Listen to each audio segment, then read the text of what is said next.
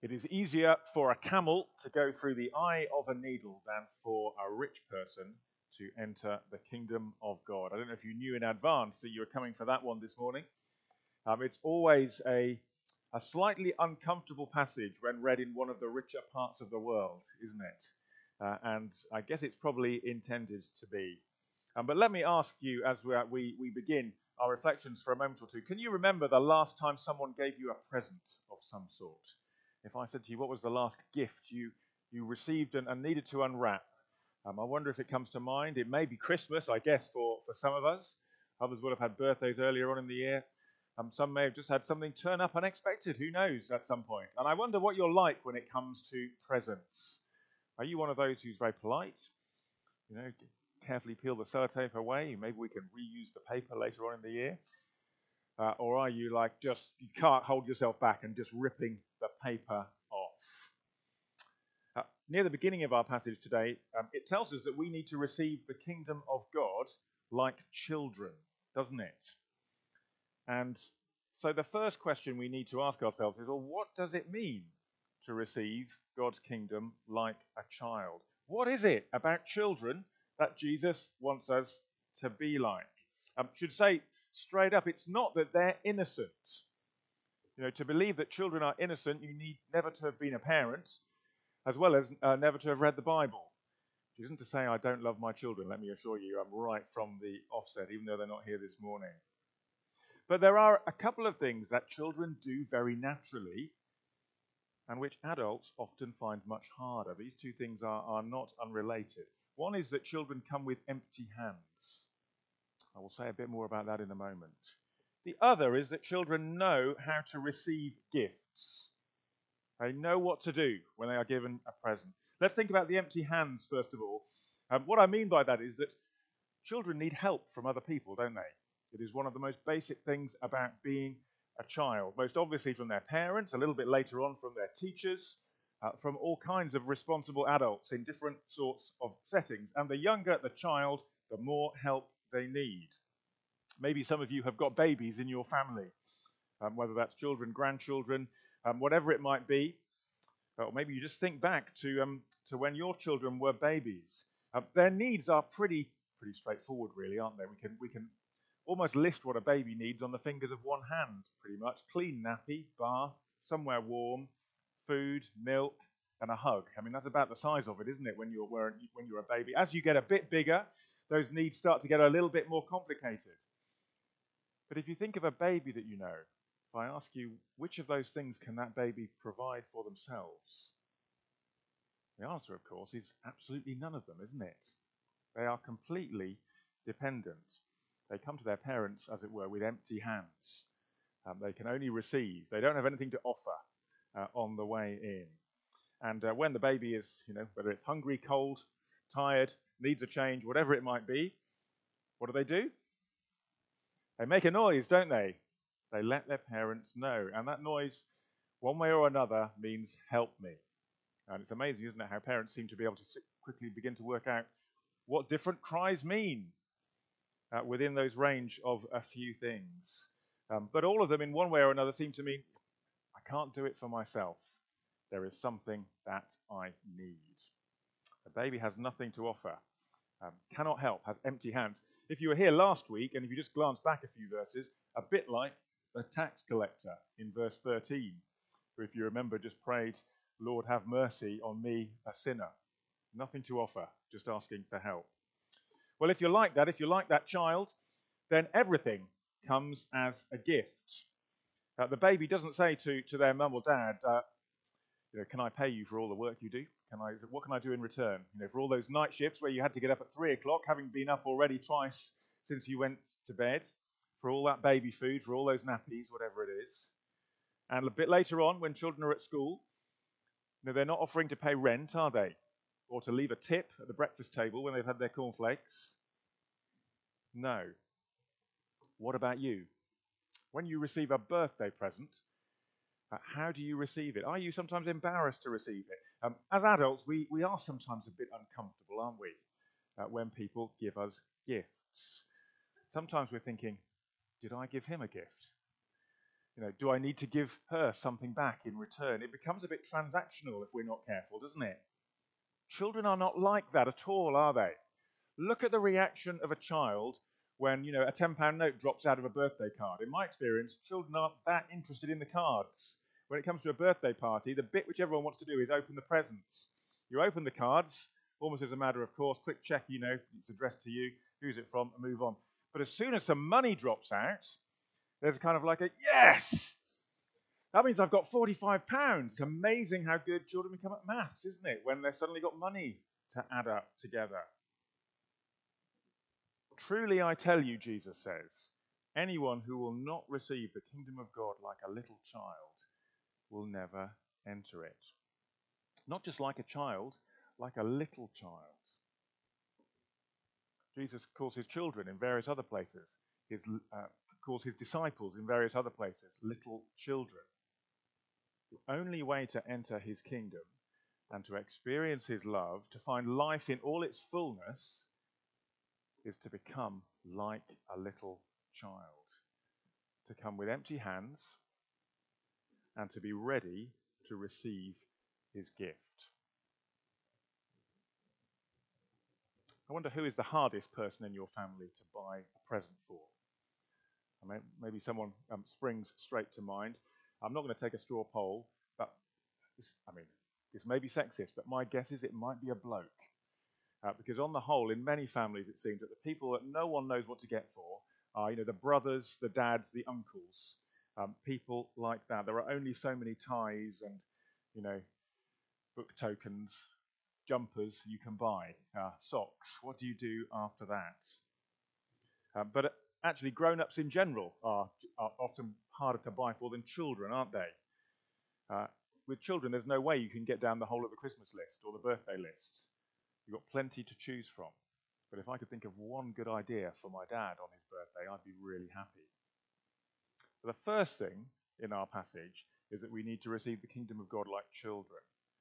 Then this second part of it, the longer part, Jesus' message, is summed up in that verse which says how hard it is for the rich to enter the kingdom of God. So Jesus welcomes these children, and he does welcome them. Even when his disciples tried to stop them coming, he welcomes them. But then he meets this man. What is this man like? Well, we're told in the passage he's wealthy, verse 23. He's important. He's a ruler, verse 18. He's a good man. He keeps the commandments, verse 21. But when he comes to Jesus and asks, what must I do to inherit eternal life? Which is the same question as what must I do to enter the kingdom of God? Jesus uses those terms pretty much interchangeably in the Gospels. He isn't ready for what Jesus has to say to him. He's a man, isn't he, who can look after himself. As I said, he's got plenty of wealth, and he's important, he's influential. He's presumably got a good job, he's got friends, he's got social status. There isn't much that he needs. The man who does his best to live a good life. He's read the Bible clearly, and he does his best to stick to what it says. You would like him, to be honest. He's not a bad guy. He'd fit in very well at St. Luke's. If he came to St. Luke's, he'd probably end up leading a home group. Might volunteer to be on the PCC, probably be the person setting up the coffee and tea, ready for the service on a Sunday morning. But his hands are full, and so he doesn't know how to receive a gift. It's a very simple message, really, from Jesus. The more stuff that someone has, the harder it is to let go of it. Now, that's true of material stuff, and in some ways that's obvious, isn't it? The more money we've got, the bigger the house, the better the car, the nicer the holiday, the less we want to swap what we've got for something else, to swap our old life for a new one. For someone like this man, life is all right on the whole. Thank you for asking. He comes to Jesus with his hands full of stuff.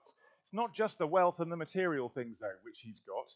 It's also his good works that he kind of carries around with him. He says to Jesus, doesn't he, I've kept all these commandments since I was a boy. He does the right thing. He gives to charity. He's bringing stuff. He's not ready to receive stuff. Look, Lord, he's saying, this is who I am. Is it enough? Is it enough? And Jesus says to him, no, the kingdom of God is free. None of that stuff. is going to get you eternal life. Here's what you need to do. Go away and get rid of all of that, and I will give you what you need. It's free. It's a free gift. How hard it is for the rich to enter the kingdom of God. Now, I should say that this is not a rule that Christians shouldn't own anything. But it is a reminder. The more that we have in the kingdom of the earth, the harder it is to live for the kingdom of God, the kingdom of heaven.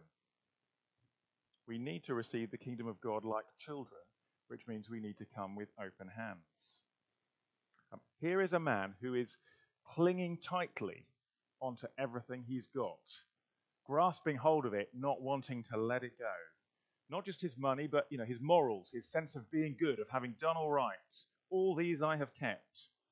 He doesn't really think he needs God's help. But anyone who will not receive the kingdom of God like a child will never enter it. So Jesus has some serious warnings for a man like this. It's worth noticing the reactions, finally, that happen when Jesus says these things. When the man heard Jesus, verse 23, he became sad because he was very wealthy. In Matthew and Mark's accounts of this same story, they say he went away sad. I wonder, what would you do if you were Jesus in that situation? Now, this man's come to you. He's told you all about himself. He's asked, how may I inherit eternal life? You've given him the answer, and he becomes sad and starts to leave. What would you do? I would want to call him back. I'd want to kind of put an arm around him, reassure him, say, it's all right, you're welcome. I'm sure it's going to be fine. You just try your best. Jesus loves you. Jesus does love him. Again, in Mark's account of this passage, it specifically says that Jesus looked at him and loved him. And so, Jesus doesn't lie to him. Quite striking, isn't it? When someone wants things in this world more than Jesus' kingdom, Jesus would rather they went away sad with something difficult to think about than that they were sort of patted on the back and falsely reassured that they don't need to bother thinking about this hard stuff. It's a reminder there for Christians that it's not for us to change the gospel to make people feel more comfortable. The gospel is often uncomfortable. Jesus doesn't call us to just remain as we are. He calls us to come and follow him and be radically changed and receive something better than we had without him. Much better. Jesus is not scared of the man's sadness. For those of us who are Christians, there's perhaps a reminder there that sometimes we will find that people don't like what Jesus says, and we need not to be afraid of that. We always need to ask ourselves, is it that I've been offensive, or is it that something Jesus said has offended them? If it's the first one, we need to do something about it. But if it's the second, well, that's what sometimes happens, and Jesus is not scared of that. He says how hard it is for the rich to enter the kingdom of God, and then those famous words, indeed, it's easier for a camel to go through the eye of a needle. We've heard it so many times before, it kind of blunts the image, but it's a great picture, isn't it? Than for someone who is rich to enter the kingdom of God. In a country that we live in, like Britain, I think it's important that we don't try and blunt the force of a powerful image like that, of what Jesus says here, and spiritualize it too quickly or something like that. Wealth is just as powerful as a false god today as it was 2,000 years ago in the time of Jesus. We live in a wealthy part of the world by any reasonable measure, don't we? As people who have food in our fridge, what's the stat, and clothes in our wardrobes, and a roof over our head, that puts us in the top, whatever percentage it is, of people in terms of wealth in the world today and in human history. Easy to forget that. Now, of course, some of us are wealthier than others. Excuse me. And there will be people in the church family who are facing real financial struggles, and I know that. But the basic point is that this is a place where many people, materially at least, have everything that they need. Wealth and status and support. We're in church as well, aren't we? So we're religious. It's easy to see how much a passage like this can challenge us, isn't it? It's easier for a camel to go through the eye of a needle than for someone rich to enter the kingdom of God. Now, I can't tell happily. Who is who sitting in here? Who might be struggling in the eye of a needle this morning? It's Jesus who looks into our hearts, isn't it? Jesus who sees where our security might be in something other than in him. Whether it's about, our money or our job or our popularity or our success or whatever it might be. Jesus knows, and he says to those of us who are stuck, get rid of that. You can't take it with you. It's like trying to take liquids in your hand luggage when you go on a plane. You can't go through, can you? If you've got something big, I think they've changed the size. You can have a bit more than 100 millilitres now, can't you?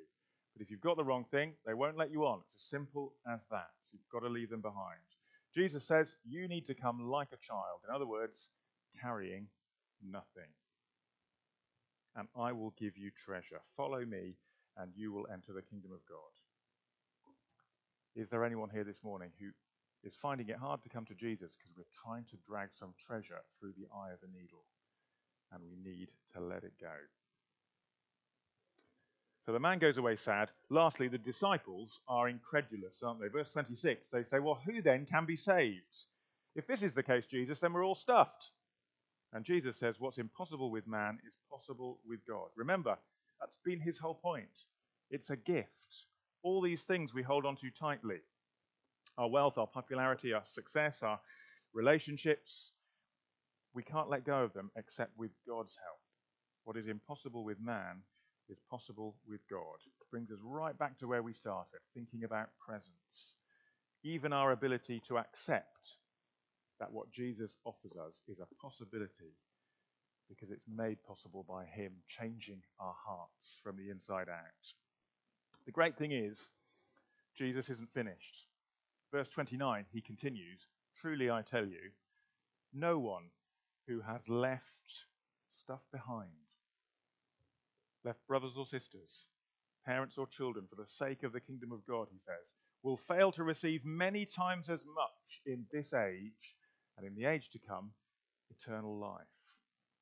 In other words, he's saying, whatever it is that you find so hard to leave behind, I'm not calling you to some kind of, monochrome, flat, half-life, dismal life, an eternity of struggle. He's not saying, leave all the fun stuff behind. Come with me. I've got a different way to follow. Now, we know that the Christian life can sometimes be hard, and Jesus doesn't walk an easy route.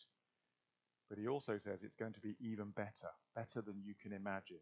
You will receive many times as much in this age and eternal life on top of it all. So once again, it won't be the first time for most of us here this morning. Jesus' invitation is to receive the kingdom of God like a child. He says, I have a gift to give you, a gift that is treasure in heaven. And as we look at verses 29 and 30, what he is offering is way better than anything else that we have already. Let's pray.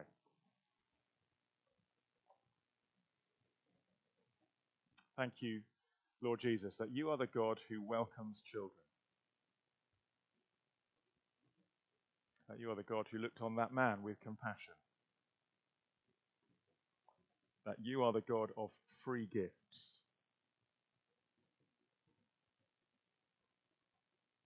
Help us to see the things that we would hold on to so tightly that it makes it hard for us to receive what you would want to give us.